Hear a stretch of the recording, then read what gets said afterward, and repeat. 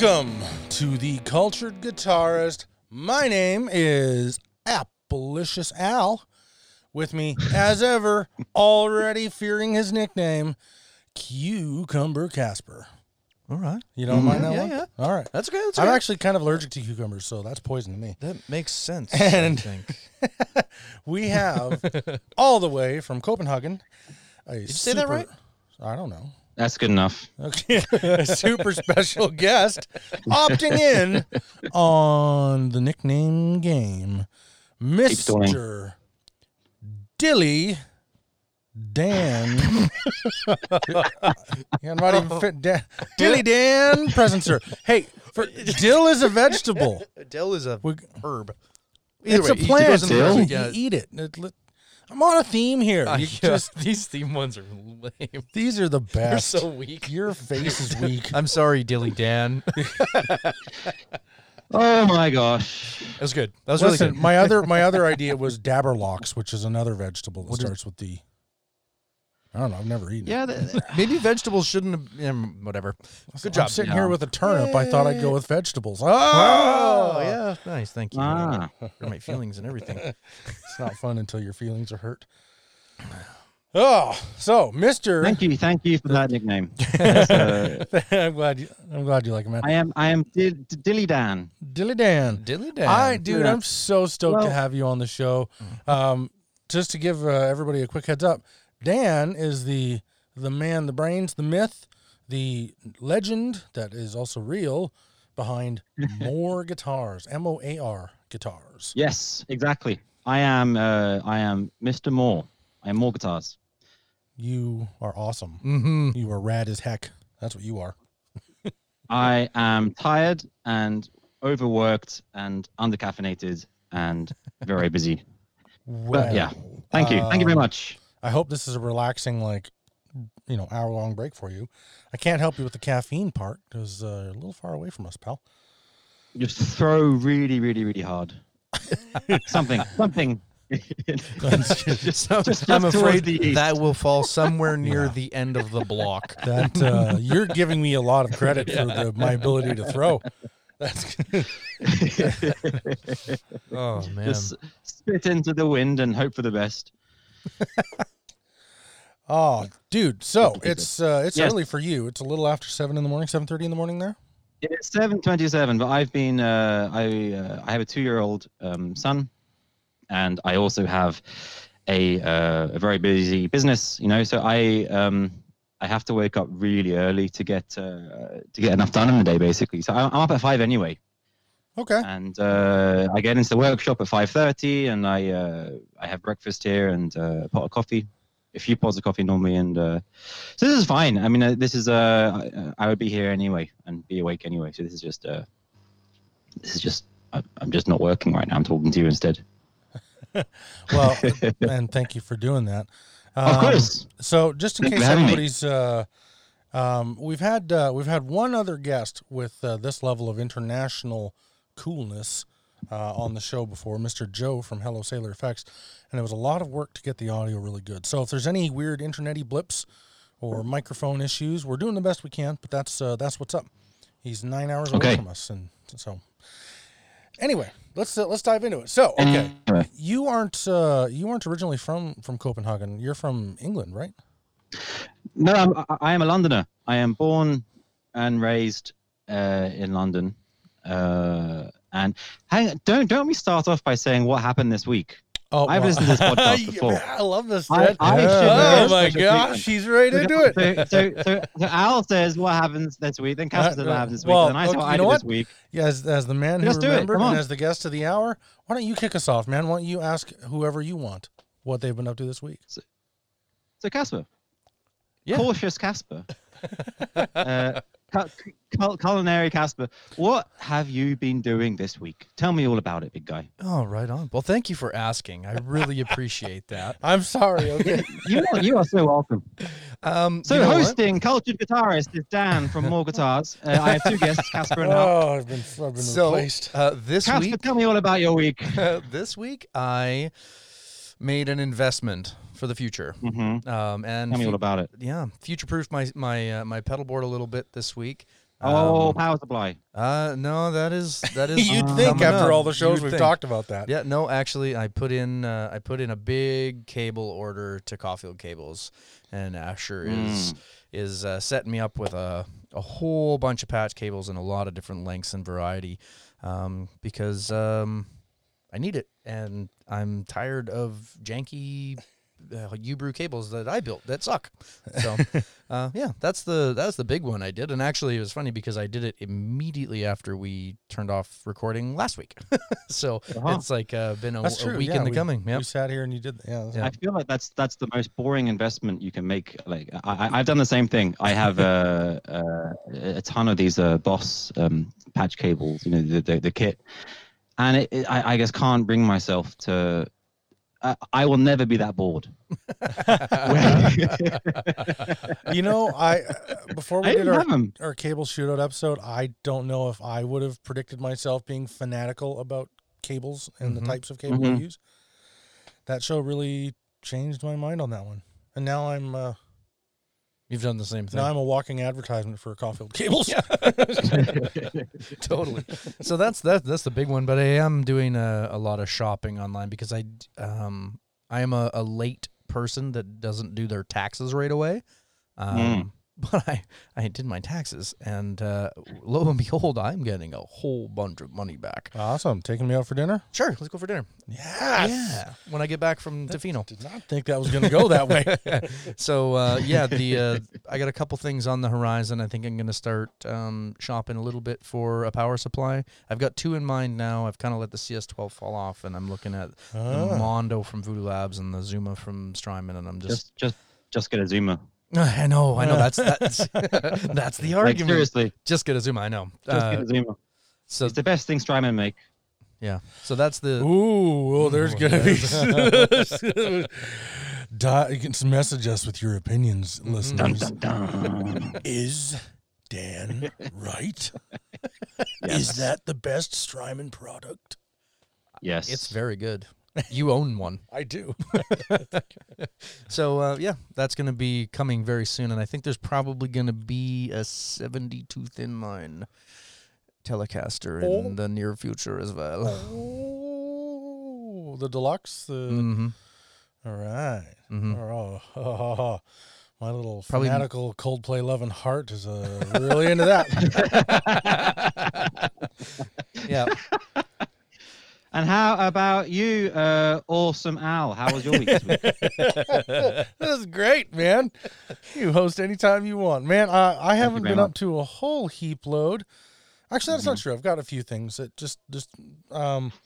I got in on Casper's cable order in order to save myself shipping from the U.S. Asher's chucking a few cables in the Casper's box for me as well because I sort of under-ordered last time I ordered some cables. And then I immediately added like 4 more pedals to my pedal board and didn't have enough cables. So that's happening. Problems. Well, yeah. Yeah. I'm not complaining. I mean, talk about the thing, Al. This whole show is based on first world problems. Talk about the thing. And yeah, I'm getting there. You got to just calm yourself, Iago. We also got a little present in the mail from our buddy Kevin Leclerc over at Soundslice Effects in Victoriaville, Quebec. Victoriaville, Quebec. He sent us one of his Chop Chop tremolo pedals. And I'm a sucker for a lot of different effects, but I really like tremolo. It's one of my favorites. Tremolo is awesome. Yeah. Oh, and he's based this around like a vintage Vox tremolo circuit, but expanded the range that it can do.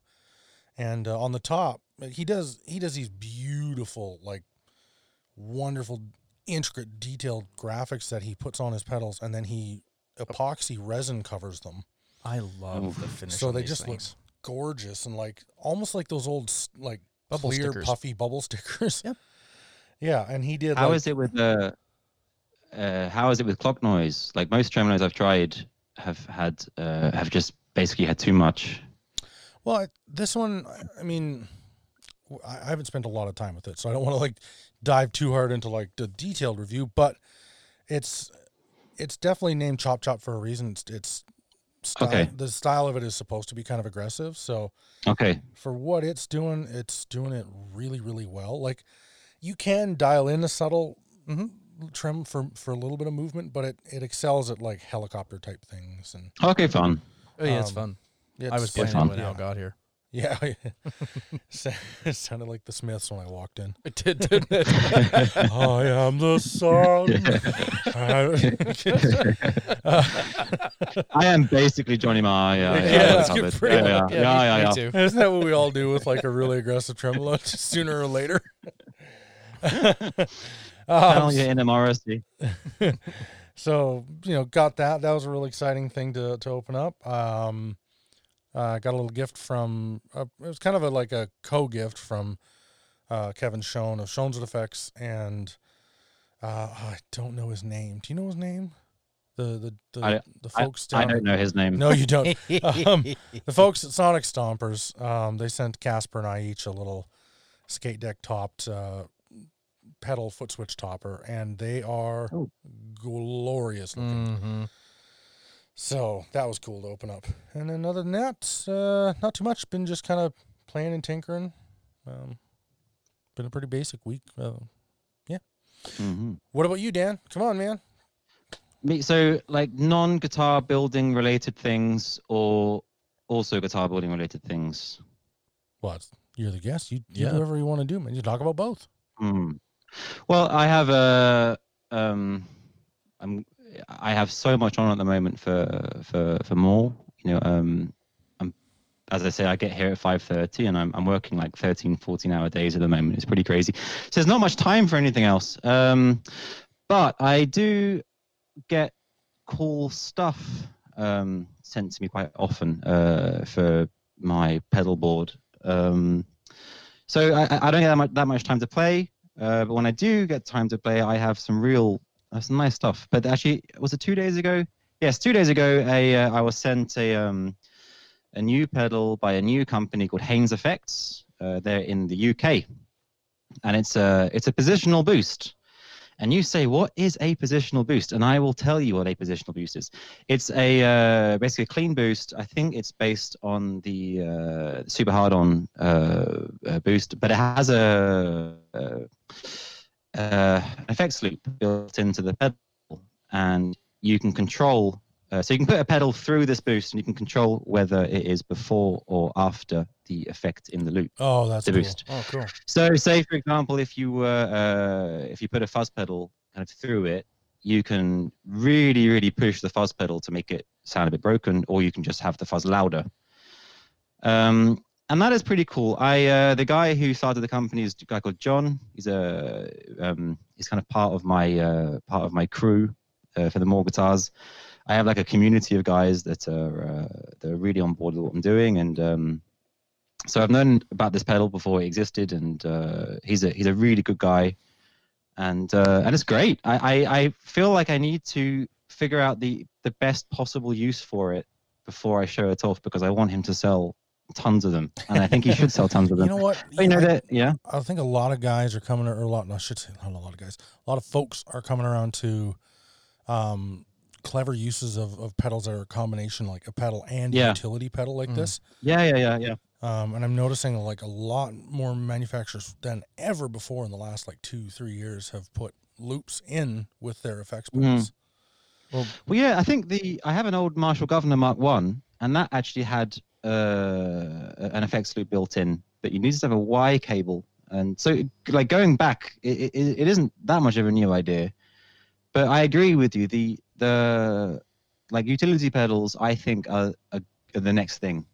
Imagine if a guy came out with a really good, clean, isolated 9-volt power supply that also had a boost, also had a switcher, and maybe a tuner built in. I mean, if that was built and priced right and it worked, everyone would buy it. You're not. You're very close to. There's 2 companies I can think of. There's Outlaw Effects here in Canada. I was They make a tuner that is also power brick and powers a whole bunch of. I want to say it's pedals on the board. It's the 6-shooter. 6-shooter. Yep. Yeah. Is that right? Yeah. Shoot, I can't think of it now. And then and they're kind of more in the budget range of things. They're not super expensive. They're not, they're not low end. They're not Behringer or anything like that. But they're trying to be an affordable brand. Yeah. And then on the like opposite end of things, you can get pedals from I want to say Snowball. Oh yeah, no, he started off with it as a YouTube channel, no, and Schnobel Effects, and he used to do shootouts of really high-end jive pedals. Like he has a P Cornish, is it P1? And anyway, but yeah, he invented he didn't invent it, but I think he got involved and with getting a volume pedal with a tuner built in, right? Yeah, exactly. That's been kind of drifting around for a while, and but that looks really cool. But then the thing is if you have if you're, I'm a believer in this product. I think it's fantastic, but a friend of mine who is not a believer in this product says that you can't see the tuner when your foot's on the volume, and that's a bit silly. Yeah, that's one thing I kind of notice is like anytime I'm not really much of a volume pedal user. I would really like to try one of these things out though, because for guys that are, I think they're an incredible device and idea. It's a great tool. My concerns were just like, okay, but you're stepping on the volume pedal, you're rocking it off to use the tuner.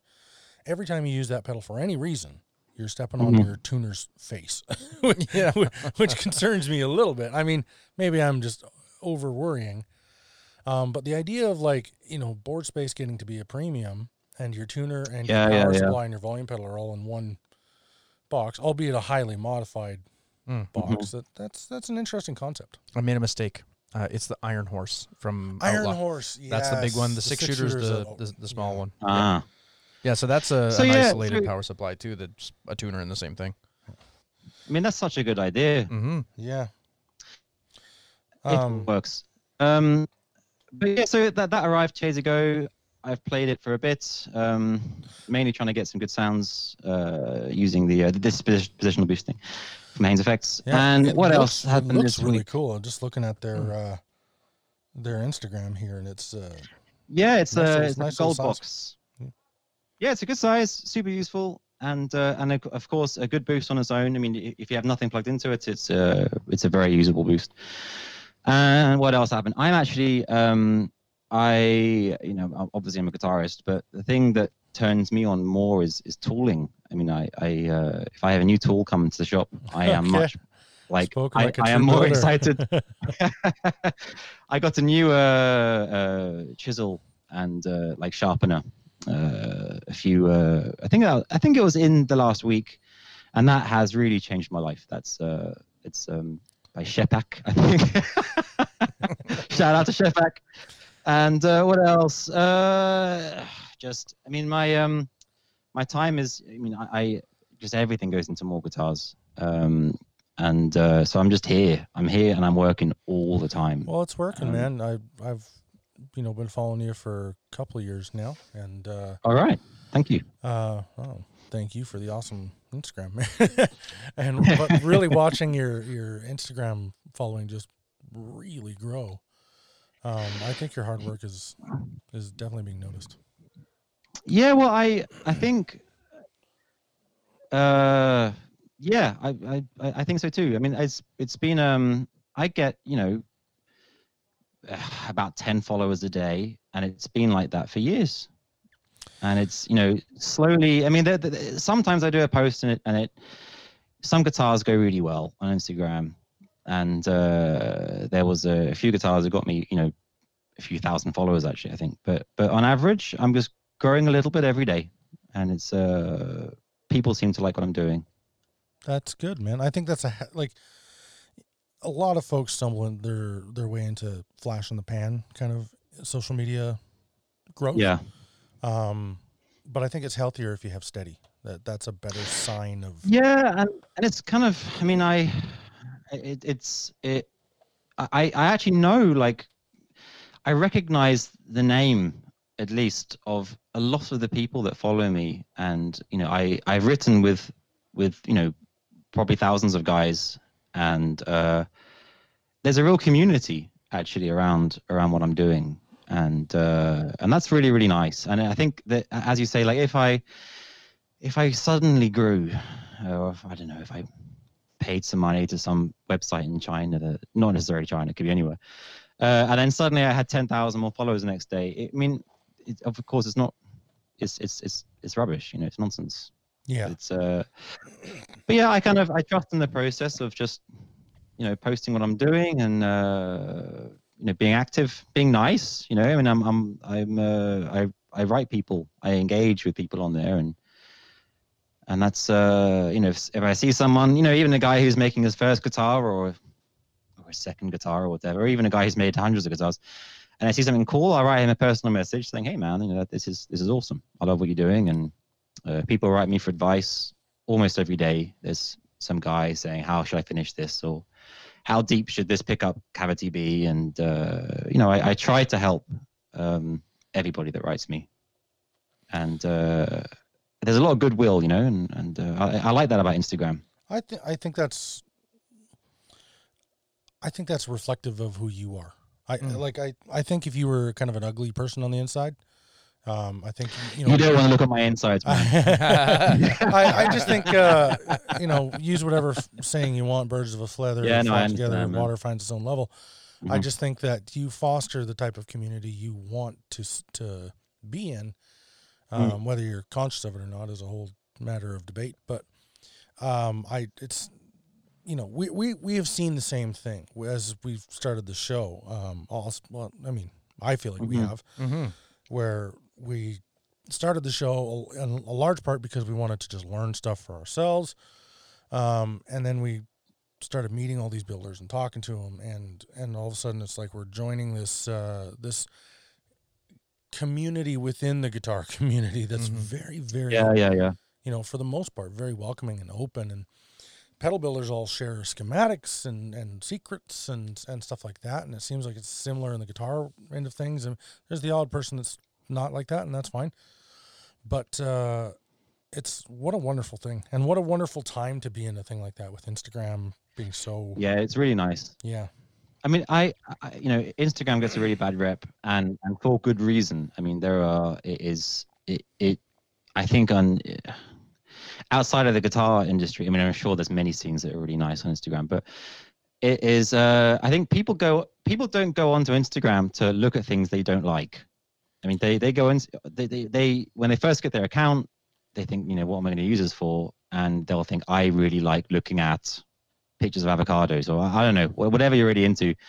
And then you build up this, I mean, do you know what I mean? Like it's generally speaking, it's a positive platform. I think Facebook is really not that.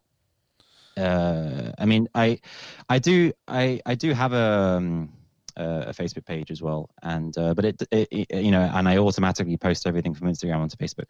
But there's so many kind of uninformed, passive aggressive comments on Facebook. I mean, sometimes I see like one of my guitars posted on like a guitar appreciation page or something, and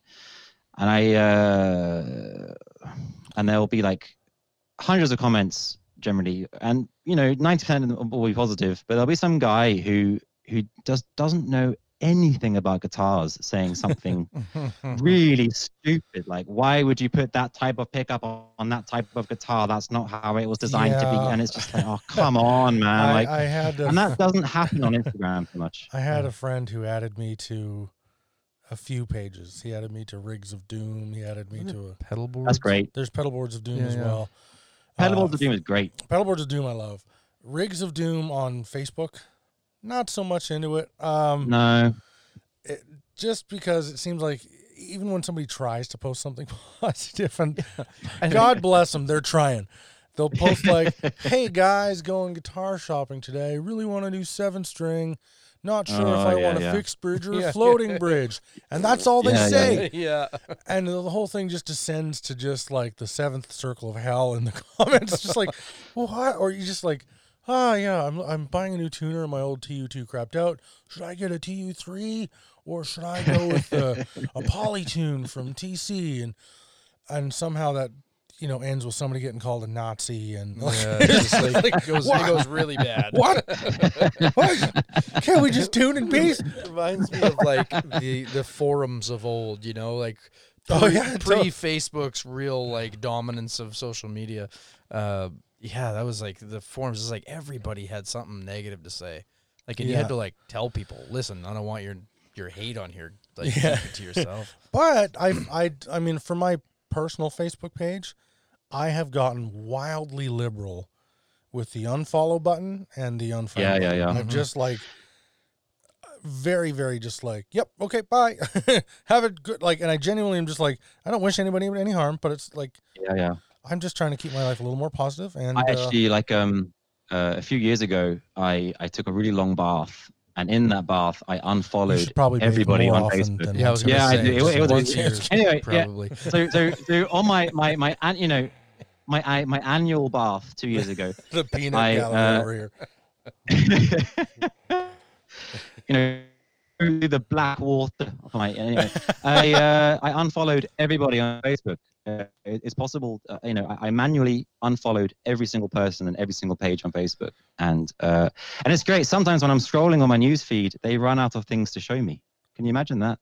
Oh, you know what it's I incredible. miss? I miss when you could change your Facebook news feed to chronological. you can. You can? Mm-hmm. I haven't seen that feature in years. I'm only ever on my phone. Anyway, here on the Facebook Instagram. All right, let's switch gears. I wanna get into this. Tell me how a Londoner ends up in Copenhagen building guitars. Give me the origin story. All right. So I was kind of raised to be a musician. My parents were both musicians, and my grandparents were musicians, and my great grandparents I don't think were musicians. But I started playing the violin when I was 4, and I really hated it, and that's kind of what started my love for the guitar. I was given a guitar when I was 10 for Christmas, and like a $30 really, really bad guitar. But I kind of just fell in love with it. And I remember I was given a book, Teach Yourself the Guitar, Volume 1. And when chord charts are written up, they have the circles for where you should put your fingers. In this book, which is probably, in this book, the circles were drawn on the lines. So I thought, when I was 10, I'd never had a guitar lesson. I thought you actually had to put your fingers on the frets. So for the first few weeks of my guitar playing career, I was already been playing the violin, for 6 years by that stage, and I was actually singing. I was in a cathedral choir when I was a kid, so I was doing music to quite a high level. So I kind of knew what I knew what sounds I was going for, even as a 10-year-old. And my parents also are very, if something sounds bad, they'll say, this doesn't sound very good, but I think it should sound more like this, Anyway, so I learned all my cowboy chords with my fingers on the frets, and I was getting an okay sound. And then one of my dad's friends was a professional guitarist. He came around and he said, "Oh, Dan, I see you have a guitar. I'll teach you Foxy Lady." And he saw me play the guitar, and he said, "No. Your fingers should be between the frets." And ever since that day, the guitar's been easy. I was like, what? So I have all this room to play, and then what I would do is, every day I had to do like an hour's practice or something, because my parents are musicians, and they both, my dad actually taught he ran a department at the conservatory, and my mum went to conservatory. So it was expected that we took it seriously, yeah. And so every day they say, "Have you done your violin practice?" And I would say no, but I've done an hour's guitar practice. So that kind of cancels it out, right? And then they can. So the guitar's always been a safe space for me. Saying safe space, but you know what I mean. It's been a place where I found I love it. I really love the guitar. Yeah. And I've been playing. I'm 32. I'm playing for 22 years now, and I just I took it really seriously. I mean, I still take it really seriously. My parents, luckily, they got it that I was taking it really seriously, and I went to had a lot of classes, and at one stage, I think from the age of 14 to 18, I had 4 different, one-on-one guitar lessons a week with 4 different teachers. Holy smokes! And man, I was practicing and playing so much. And actually, by the time I was 16, I was teaching guitar privately from 16. Yeah, okay. And, So that seems like a little more in depth than my I'll learn how to play all the songs on Weezer's Blue album approach. You had more guitar lessons in a week than I think I've ever had. But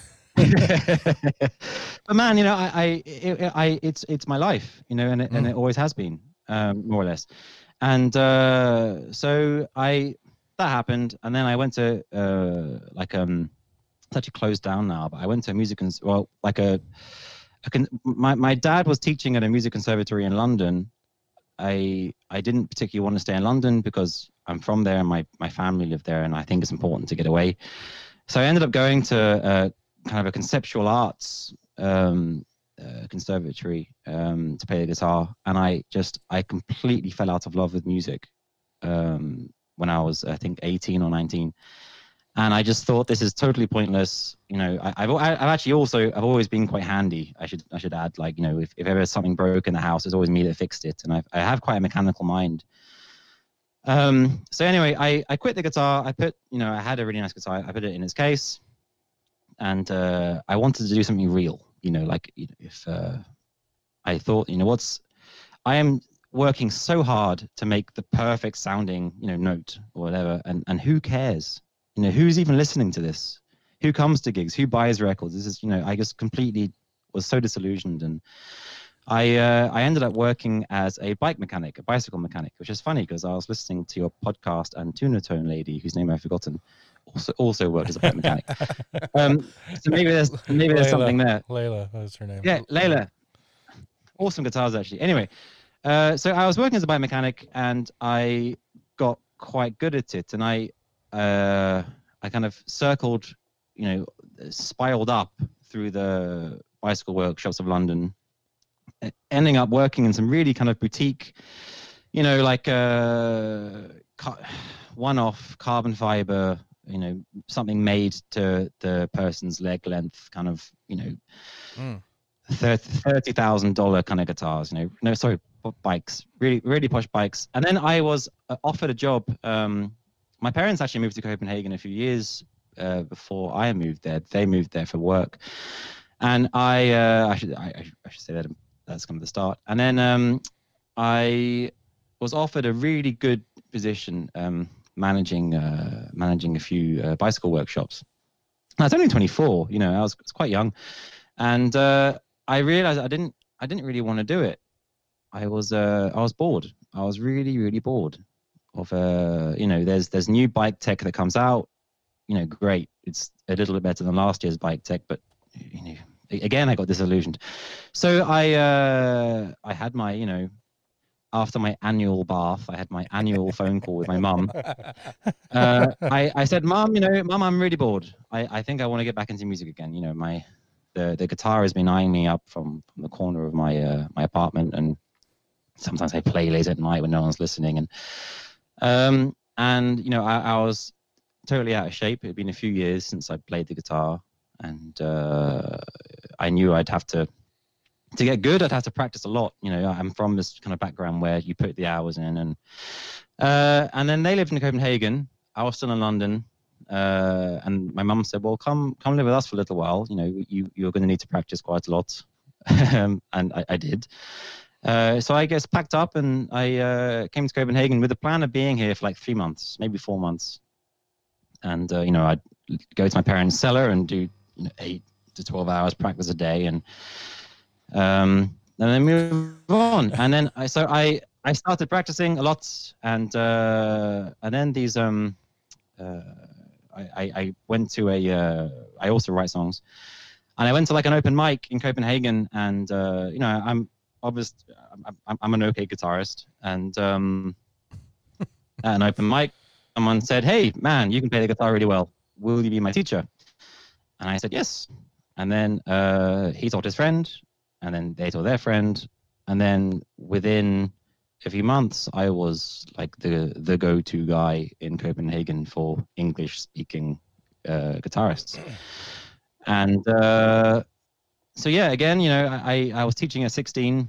I came to Copenhagen and I was teaching again. And yeah, and I hadn't made it to like. When did the switch to like creating guitars and Ah, well, like? well, I'm coming to that. Oh, I'm sorry. Well, basically, so yeah, Shush, basically, Al. yeah, for goodness sake. I'm the host. Yeah, so I'm allowed to ask you're not. questions. This is Dan's show now. Yeah, no, it is. Welcome to the More Guitars podcast. And no, yeah, so so it basically comes down to my background it's really my perspective on guitars is as a player and as somebody that just like when I was teaching so much, I think that's kind of actually where my idea for the perfect guitar came, and I would of course I was gigging as well, and I'd wake up in the morning and I'd have rehearsals most days from like 9 till 12 in the morning. And I'd teach from 1 till 6. And then I would have a gig most nights from, gig time until bedtime. And that was my life for a good few years. And so I always have my guitar on my back, and we cycle in Copenhagen. So I was cycling often, 50 kilometers a day with a guitar on my back. And playing really, I like really playing a lot, like 8 hours a day, most days, and so guitars to me had to be light, they had to be comfortable, they had to be versatile, they had to be inspiring to play, they had to be reliable, yeah, and I think also not too shouty. Like sometimes I'd be playing rock, sometimes I'd be playing like accompanying a songwriter, sometimes I'd be accompanying myself or jazz or whatever, and the guitars also, I've played some heavier stuff. The guitars have to work for everything, and so that's actually kind of where it all came. And I was playing a telly at the time, and I have the kind of mind where I think about how can this be better. As a guitarist myself, I think, how can I be better? So I was thinking a lot about how to make this guitar better. And so I started off just by, adding belly and arm cuts onto tellies and maybe reshaping the neck a little bit and changing the circuit, changing pickups. And then some friends wanted me to do their guitars, and then they told their friends, and I was still teaching, full time and gigging. And then I just thought, like, this is really fun. I really enjoy working with wood, and I'd done a bit of it in school and a bit of it growing up, like for fun, but nothing professionally. I am not a carpenter by any. I am a terrible carpenter. I will say, totally. And I just made a guitar. I watched a bunch of YouTube, read a lot of videos. Read a lot of books, or read a lot of text. I read a bunch of videos, and I have a good mechanical mind. So I would think a lot about, every stage of the process, and I can visualize things before I do them. So I would kind of get my head around how to route a truss rod channel and kind of imagine doing it, and think about everything. And I did it, and as someone that had been gigging for years and working as a musician, I knew how to promote something. So I thought, well, I really enjoyed making this guitar. Everyone that's played it has really liked it. Let's see if I can maybe do something here. So I set up an Instagram page, with the name More Guitars, which was actually it's a joke based on that Malmsteen interview, where he says, some people think less is more, but that's impossible. More is more. And that is literally where the name of my company comes. Our world needs more guitar brands named after Yngwie Malmsteen quotes. So That great. should I just be I the am way. so on board with that. And it's funny, I'm not a fan of his at all. But anyway, so I started this thing, this More Guitars Instagram page, and I took a photograph of a guitar, and someone bought it, like really soon. And I was totally straight up about the everything, and about I'm new, and there's but a stranger bought the guitar, and then I got some traction, and I was getting so much positive feedback. I thought, hang on a minute, this is so much easier than trying to promote a gig. Like I'll spend 2 years recording an album, and I have to pay people to listen to it. But if I spend a few months making a guitar, then this is great. And You're really making me then feel sad about my career.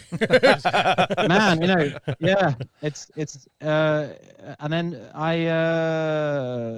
somebody wrote saying, hey man, that guitar you made, could you make something like it, but with this wood? And then I've had commissions ever since. So I've kind of been learning on the job, and yeah, it's been a really exciting journey. I was still teaching kind of 3/4 of the time, building 1/4 of the time, and then it was half and half. And about a year and a half ago, I taught my last guitar lesson, actually to a guy that ended up buying a guitar. And I've just been teaching, not teaching, I've been building full time, and I've been, I love it. It's really, I think I'm a much better builder than I was guitarist or guitar teacher. Well, that's saying something for a guy who practiced as much as you did. Yeah, man, I really played a lot of guitar. And, but I think I think that's where my understanding comes from. I mean, also I've played so many guitars. I mean, I've taught probably thousands of guitar lessons, and I've had many students over the years. And I've tried all of their guitars. A lot of them had really. I mean, I've played some really posh guitars, and I've gone with friends or with students to help them buy their next better guitar. And so I think I have I have certain things that I look for in an instrument, and that's really what I try to do with my guitars. So the first one that you built was that like a telly shape. I'm looking at exactly. prototype Mark 0.1. Is that's the first one? Yes, exactly. That's number one. Actually, that has a pre-bought neck. The neck I didn't make on that guitar, and then but yeah, that sold. And then the next one was like a hollow body telly. That was my first full build. I built everything on that, and then based on that, the company just started basically. Wow. Yeah, so man. I think I got turned on to you 2 years or maybe not even 2 years ago. I don't remember now. I want to say it was a couple of years, but sometimes my You're brain terrible with exaggerates. timeline. Yeah. I got turned on to you the first time I saw one of your Wayfair kind of bodies, and been hooked ever since. How did you how did you arrive at that? Because that is a really unique body sculpting job you've done in the hollow body 335-ish realm. The double of guitars. cut. Yeah.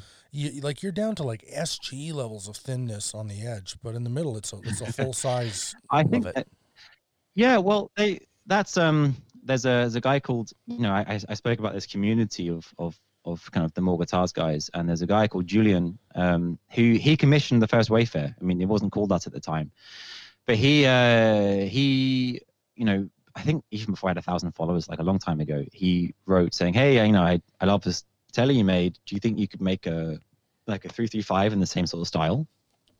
And built the same. I build my guitars in quite a unique way. I'm not going to go into how.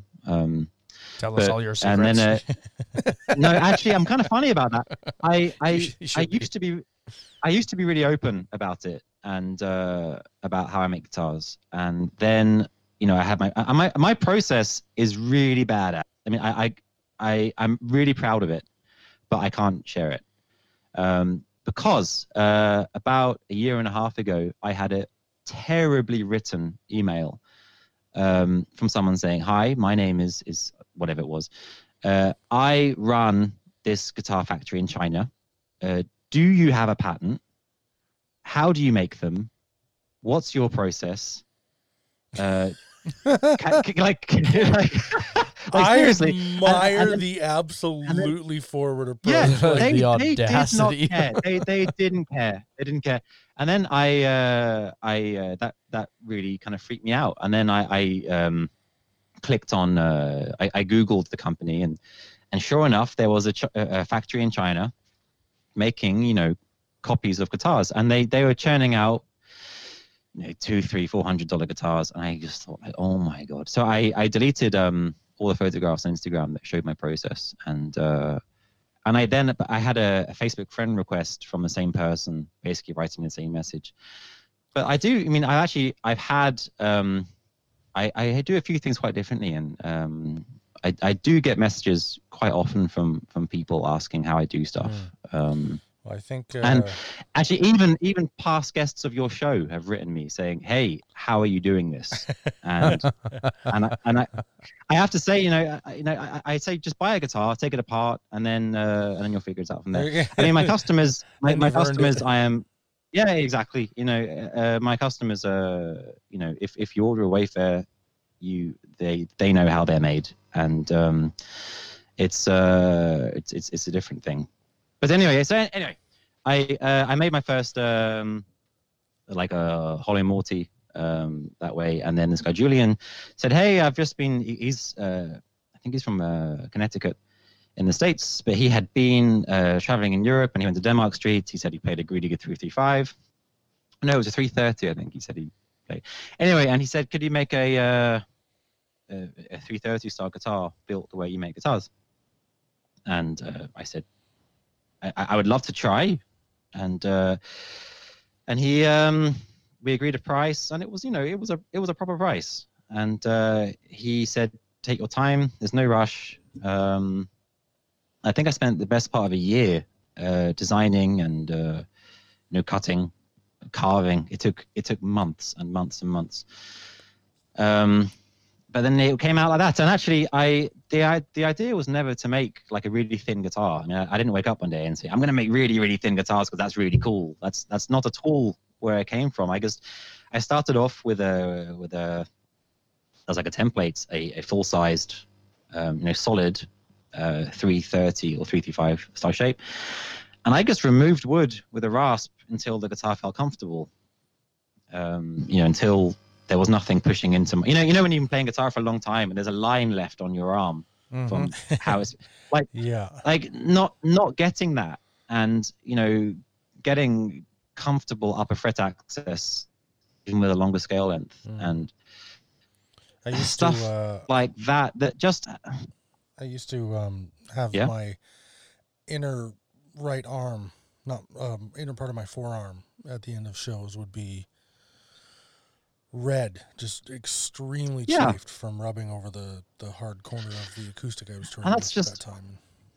It's even on acoustics, it's not necessary. I mean, it's if you're looking to, if you want to do something properly, then these things are tools, right? I mean, guitars are they're tools.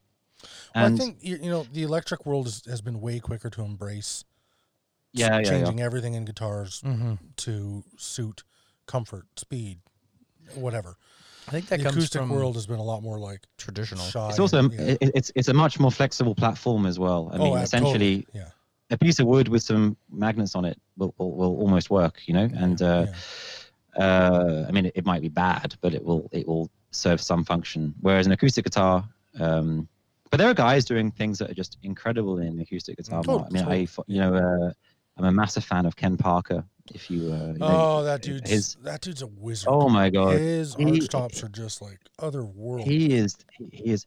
He's just I get goosebumps thinking about him. Yeah. I mean, it's if you don't oh know, my god, if you don't know Ken Parker, listeners, Ken Parker was the guy who, along with it was Larry Fishman, I think. It was started and kind of conceived and made Parker guitars, most famous for models like the Fly. In the early 2000s, they were really, really big. And then Parker sold the company. And genius.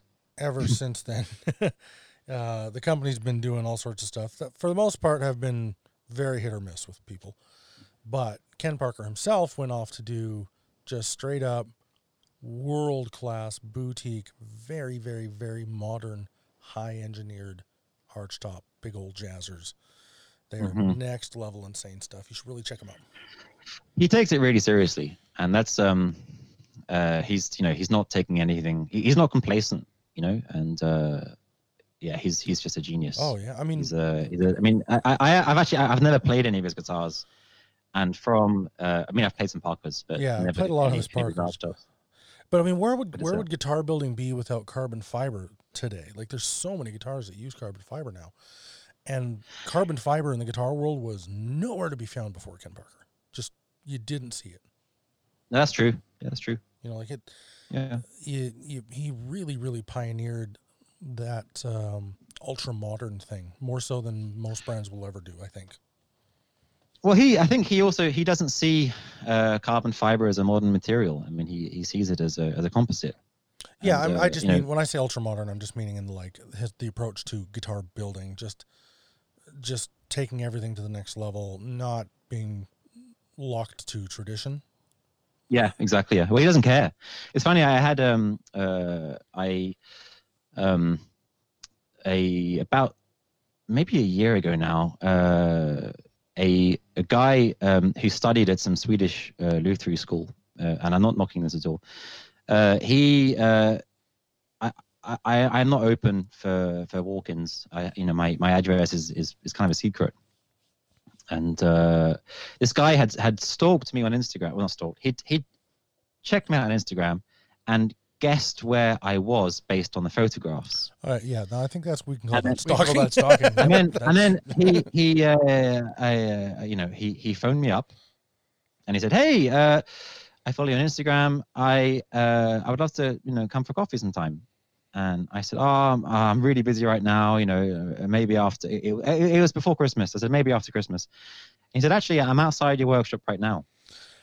And okay, and then I was like, I was busy. If we replaced you and your guitar shop with a vulnerable teenage girl, we would definitely call this stalking.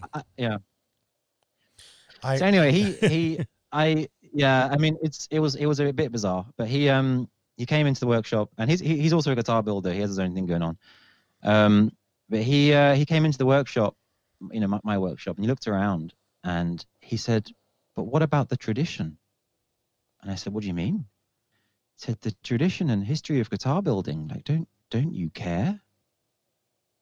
It's like, well, no, not at all. I said, like, I'd never even thought about that.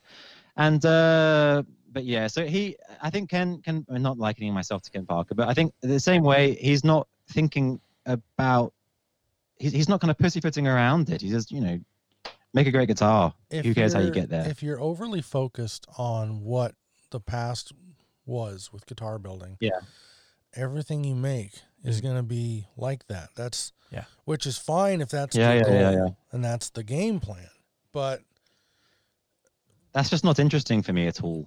If you want to innovate, if you want to be more cutting edge of innovation, you can't focus everything you do on the tradition of the way it's been done for. I mean, also there are probably millions, but at least thousands of really, really great Strats and really, really great Tellys and really nice, adequate Les Pauls and great SGs. And, why make another one? Why do it again? Yeah. Well, I have a love-hate relationship with Gibson because I was such a big fan of what they did for a long time. My SG is one of my most prized possessions, and has been since I bought it in 2003. Mm-hmm. I think is what the serial number says. I know, and you're like guessing. I don't know. But I've had this guitar for almost 2 decades. I love it to pieces. I don't think I can't see myself buying a new Gibson. Just the company is so aggressive and fans of litigation and suing everybody. They're just suing satellite amplifiers now for making I saw that cornet guitars, and it's like, and they even own the trademark. Yeah, I know. It's like it's crazy. You guys are insane, and this is after like not even months after releasing a statement saying they want to move forward away from this litigious battle. You know, it's just like But they've been owned.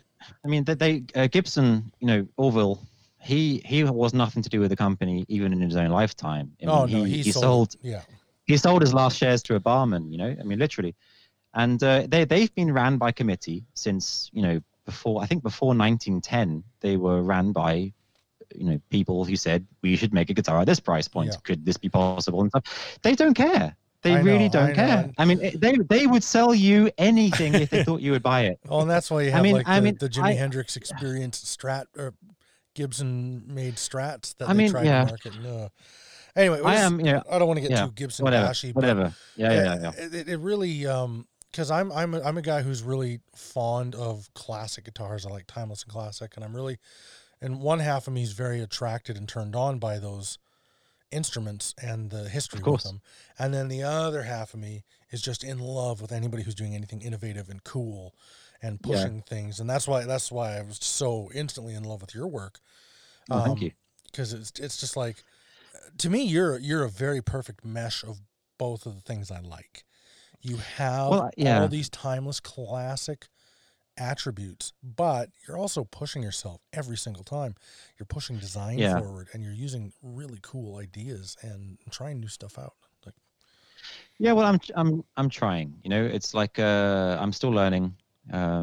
It's I think I always will be. I'm not complacent. And it's true. I mean, I don't want my guitars to take too much. They're not too shouty. You know, that's actually They of course they are. I want them beautiful. So when you say shouty, I don't want them to take too much attention, like glammy or too sparkly paint. Yeah, you know, like flame maple everything. Yeah, you know, exactly. That's not really, or you know, bird inlays on the fretboard. Who would do such a stupid thing? Somebody would just you know what I mean, like that type of thing. And they're and you know, great customers exist for that. That's not my customer, but it's like you're not selling guitars to rich dentists. Actually, I have sold guitars to rich dentists, because that's who buys guitars with birds on the fretboard. It's like these guys, man. These guys. Actually, do you know what? I've always knocked on PRS, but I heard a really cool story about him. Do you know Nick Huber, the guitar builder? Beautiful. PRS secretly coached Huber to make guitars. Really? And this is like I heard it was the other way around. No, I'm serious. That was. Are you serious? Yeah, that was. No. Nick Huber was he's a lot younger than okay. Than Paul. I have. I will say, I'm sorry, I'm totally interrupting you again. I will say, well, Paul Reed Smith guitars are not particularly my bag. Paul did a couple of things that just are undeniably great for the industry. One, he introduced world-class quality back into mass-produced guitars, which Fender and Gibson had really let slide at that particular era. And he really gave those two companies a real run for their money. Two, he has also been very generous with his knowledge and stuff to a lot of people. That's a pretty well-known factoid about him, it seems like. Yeah. So I you know, he's kind of a funny guy. Yeah, I don't have to be turned on by his work, but I can appreciate his legacy, if I can put it that way. Also, he has given John Mayer a huge check. Yeah. And that's got to be good for the industry, right? Oh, jeez. Anyway, but I don't want to talk about the Silvers guy. Let's just... Yeah. Let's just leave it there. Let's let people debate it in the comments. There are comments too. But yeah, so I mean... What do you know? So, well, okay. First off, now I'm kind of curious. Like, how disappointed did that guy end up leaving your shop? Like, was he just crushed that you weren't like? What do you mean? Well, oh yeah, that guy.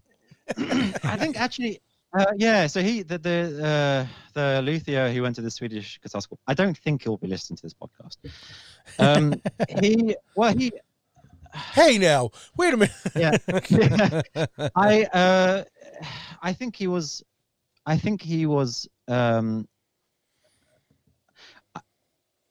he also he asked how long it takes me to make a guitar, and then I asked how long it takes him to make a guitar, and I think that was I think a lot more about the customer, I think, than he does, and about what people want. I think he spends like a year and a half making one guitar, and they're hideously expensive, and there isn't a customer for that, basically. So I think he was a bit sad, and I every so often get slightly passive aggressive messages from him as I sell guitars.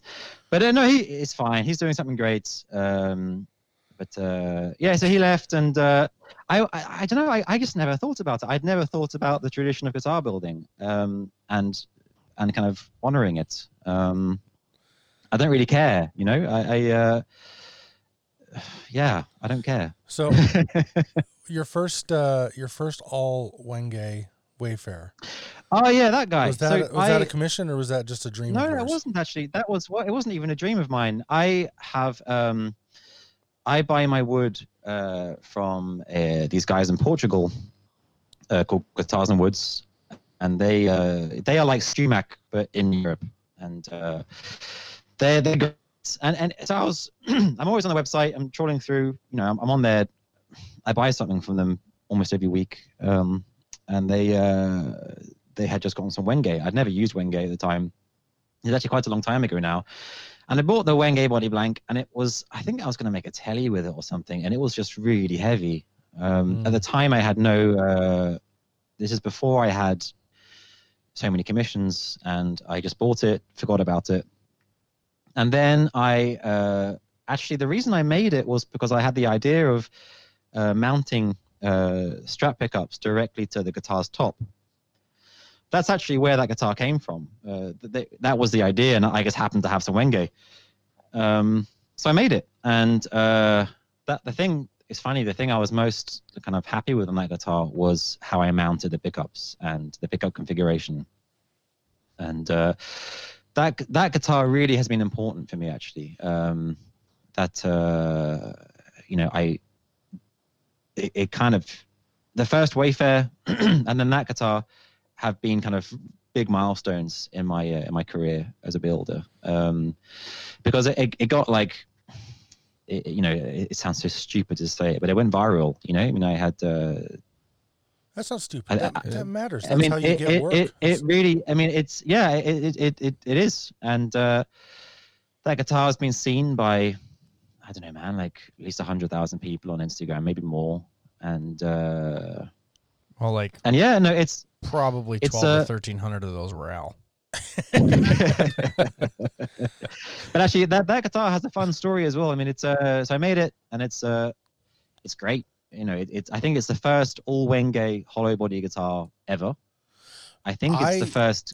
It was crazy the first time I saw it, because wenge is so splintery and so heavy, and a lot of people don't like working with it because it's challenging to use. And I was just like, oh, this guy took on a big challenge and pulled it off. I mean, I'm not shy of that type of thing. I have energy, and I put it into things. But wenge is great. I mean, it's really the thing is, there's a lot of things that are unique about it. But one of the things I really like is that it's a very good body wood, it's a great neck wood, and it's a great fretboard wood. And not many woods are all of that. I would argue, I mean, somebody might say that maple is also a very good everything, and I'd actually say that it's not a very good fretboard material, maple. You have to look after it. Wenge is quite oily, so actually you can leave the fretboard forever, and it will always be good. So wenge is, I mean, I like kind of cohesive builds, where I also like builds that are uncohesive, but it's cool to have the same wood for, the whole guitar. And wenge is pretty unique in that it does a very good job in every position. And but it's great. I mean, it's very you have to treat it with some respect. And I think I almost always have a wenge splinter in a finger somewhere. It's a part. It literally is. But I have, I'm really thankful for that guitar, and I have made maybe 8 commissions right now that are inspired on that build, and it's great. I mean, it's been really good for me. That's man, that makes me so happy because so many builders struggle, and it makes me so happy when it's working for someone. I think that's beautiful. I think I have something like 20. I have over 20 orders on my waiting list, and plus I have this naked Morty batch, which is separate, and there's 14 of them. So there's a lot of guitars coming out my workshop at the moment. I mean, I'm thinking it'll be around 50 this year. And that's a you know, lot. it's a lot. That's a lot for one guy. For a guy with 2 hands and their handmade guitars, you know, it's a lot. But I you know, as I said, I'm not scared to put the hours in here. And I love it, you know, and I'm always learning, you know. Oh, that's awesome, man. Well, like, I could keep talking to you forever, and I really want to, and I really want one of your guitars. You should get one. You know what? Hopefully, when all this the dust settles from all this COVID-19 stuff, and hopefully people are so desperate to see live shows that my 2021 is just overbooked with well-paying gigs. And then I can do that, because last few years have been kind of financially tight. But you never know, right? Yeah, well, I don't think I am that expensive. Man, you know, I'm not saying you are. I'm just no. I know. I'm saying this for the listeners, because they might think that, you know, I charge $5,000 plus, and of course you could spend that much money on one of my guitars if you chose to have something ridiculous. But you know, I've been in your shoes. I've been a gigging guitarist with no money. Not saying you have no money, but no, you know what I mean? say that. No, you can go ahead and say that. I know. Okay. I know the budget most guys have to work with, and that's kind of where I try to start. You know, I mean, of course, I'm not Squire money. I can't be Squire money. No, you know, and I wouldn't. You need to eat too. You know, I do have to eat, and you know, I do try to charge. Well, can we ask, like, since you're going to great lengths to kind of highlight that, which is a huge perk of your workmanship and stuff. You know, what would a basic kind of Wayfarer cost? 2 pickups. Wayfarer. Yeah. I mean, if I'm going to ask about a price on one of your guitars, it's going to be my fantasy here. We all saw this coming, right? Okay, fair enough. Let me check it out now. Well, I am on my website. I actually don't know my prices off by heart. In USD, for one with 2 pickups, it would be $2,650 plus shipping. US dollar? Yes, not Canadian dollars. So, see, when I compare that to, I'm going to get a little Gibson bashy here, but when I compare that to a 335, that is looking hell more tempting. Mm-hmm. Yeah, well, you know, that's I keep my costs as low as I possibly can. You know, I pay myself basically nothing. My rent is quite cheap. I have fought with my you know, suppliers to get my prices to be as low as they possibly can be. I wind all my own pickups, you know, and pickup parts are not that expensive, even if you buy the best. God bless you. Beautiful man. I do everything, man. I do everything. I gotta say, your pickups are gorgeous looking. I absolutely love the way I don't mess around, man. I mean that's really changed my I used to get my pickups, you know, from another boutique pickup winder, and they were great. But man, if you're making 50 guitars a year and each one has custom pickups, and some guy wants good bass response, some guy wants mid push, some guy wants them to look a certain way, it is so much easier to make them yourself. It is. I mean, I don't think was every easy. builder would say that. Yeah. Well, I mean, but thing. I mean, it's actually funny. Like when I was a guitar teacher, the first thing I would say to my students in the first lesson was, "What sort of guitarist do you want to be? You know, what kind of sound do you want to try? You know, to go for?"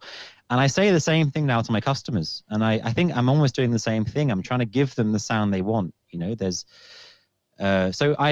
and winding my own pickups, it's possible to do that. And of course, it is also possible to do it with getting another guy to hand wind them. But there's just so much communication, and it's a lot easier for me to for me to do everything than for me to get them wound out of a house. And it's been fun. I really enjoy winding pickups. It's not so hard. It's as long as you follow. I mean, I'm not doing anything totally crazy. But using 5 magnets, good quality wire, it is hard to make a bad sounding pickup.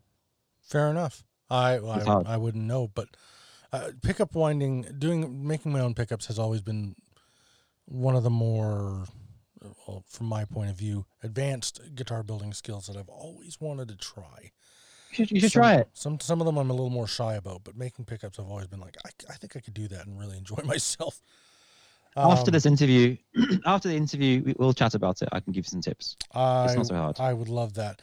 And I hate to be the bad guy. I'm always the bad guy on the show, but we're getting long in the tooth on our time here. So here's what I want to do. First off, Dan, I got to have you back, man. We got to have you back on the show because I can talk to you for hours. I feel like we haven't really spoken about anything yet. We've covered very little ground, and it's been great. Yeah. But as far as I'm concerned, that's an excuse. We got to have you back on because, of course, you're a terrific guy, and I can't tell you how much we like. We haven't spoken about my guitars very much. It's mainly been me saying that PRS guitars are crap and talking about the guy that. Listen, I want our listeners to be hungry to do their own digging for you because your guitars are off the charts. Cool stuff. You need to go follow Dan on Instagram. Moar Guitars at Moar Guitars. MOAR Guitars. Yes. Thanks, England Malmsteen. And you should really get to check out his webpage. Check out these models because his offset is insane. It is. I mean, I just recently bought a Jazzmaster for not a lot of money, and I love it. But holy dang, does it? My Jazzmaster looks like a fresh elephant poop compared to. Well, that's like the offset you're something making, most of my customers say is that the other guitars feel like toys after playing one of mine, and a lot of my customers buy more, buy a second or third guitar from me, because there's just something that I think I'm doing. There's like a cohesive, like whole feeling to my guitars, and where they feel like they just kind of work, Well, they're elegant. They're elegant and they're understated, and I cannot praise your work enough, man. Thank you very much. With that being said, we have been holding a giveaway contest, and we got to announce a winner on this episode. If you're okay with being a part of that, Dan? I am okay with that. Excellent. Awesome. Seeing as it's you.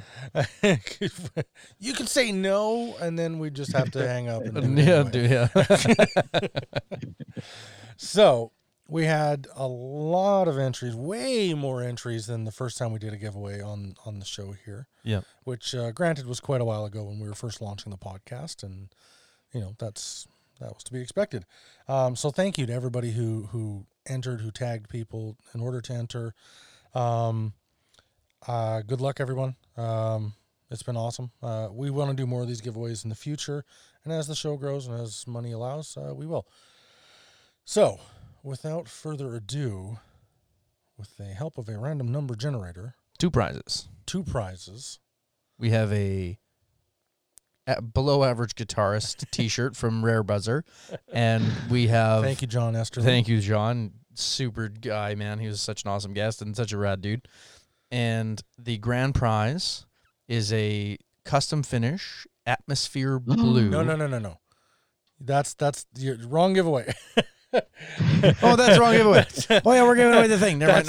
Oh, we gotta stop doing this. It's so late. You're man. fired. It's so late. All right, so don't let me. We're not giving anymore. away a blue atmosphere. We're not giving away an atmosphere at all. No. We're not giving away a custom blue pedal. No, we're giving away a thing from Shones Wood Effects. Oh my gosh. I'm just gonna bash my head into the microphone for the next 10 minutes. Cognac Casper is your name next time. You're drunk. This episode is Shones Wood Effects gave us a prototype drive pedal called the Canoe Drive that never went into production, and we're giving this thing away. And it is a prototype, so the housing is unfinished, but inside there's a funny little note from Kevin written on the back. And this is a one of one. There's not another one in the world. So it's a pretty cool pedal, and it's a really cool piece to add to any collection. So that being said, I'm so glad I'm in charge of editing. yeah, that's all staying in there. You know that. That being said, everything is in a random number generator. We're doing some numbers, and right. Okay, I have our list. Okay, Are you ready? The winner. We're doing the T-shirt first. Do T-shirt first. Yeah, not the runner-up prize. You should add some suspense. You want to do a drum roll? Yes. Okay. I'll do the TV like. Oh yeah.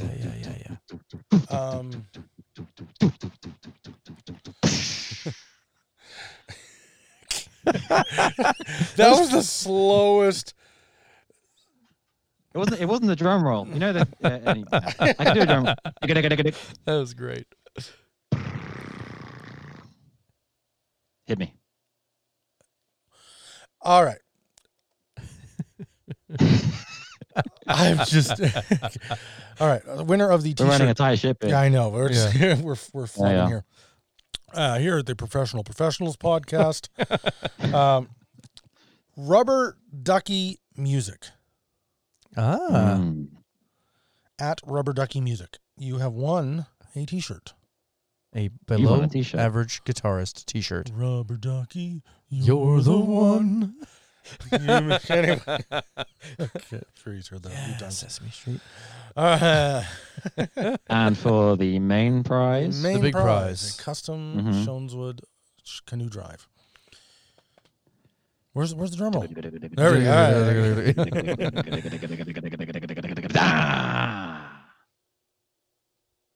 At Curtis Meck.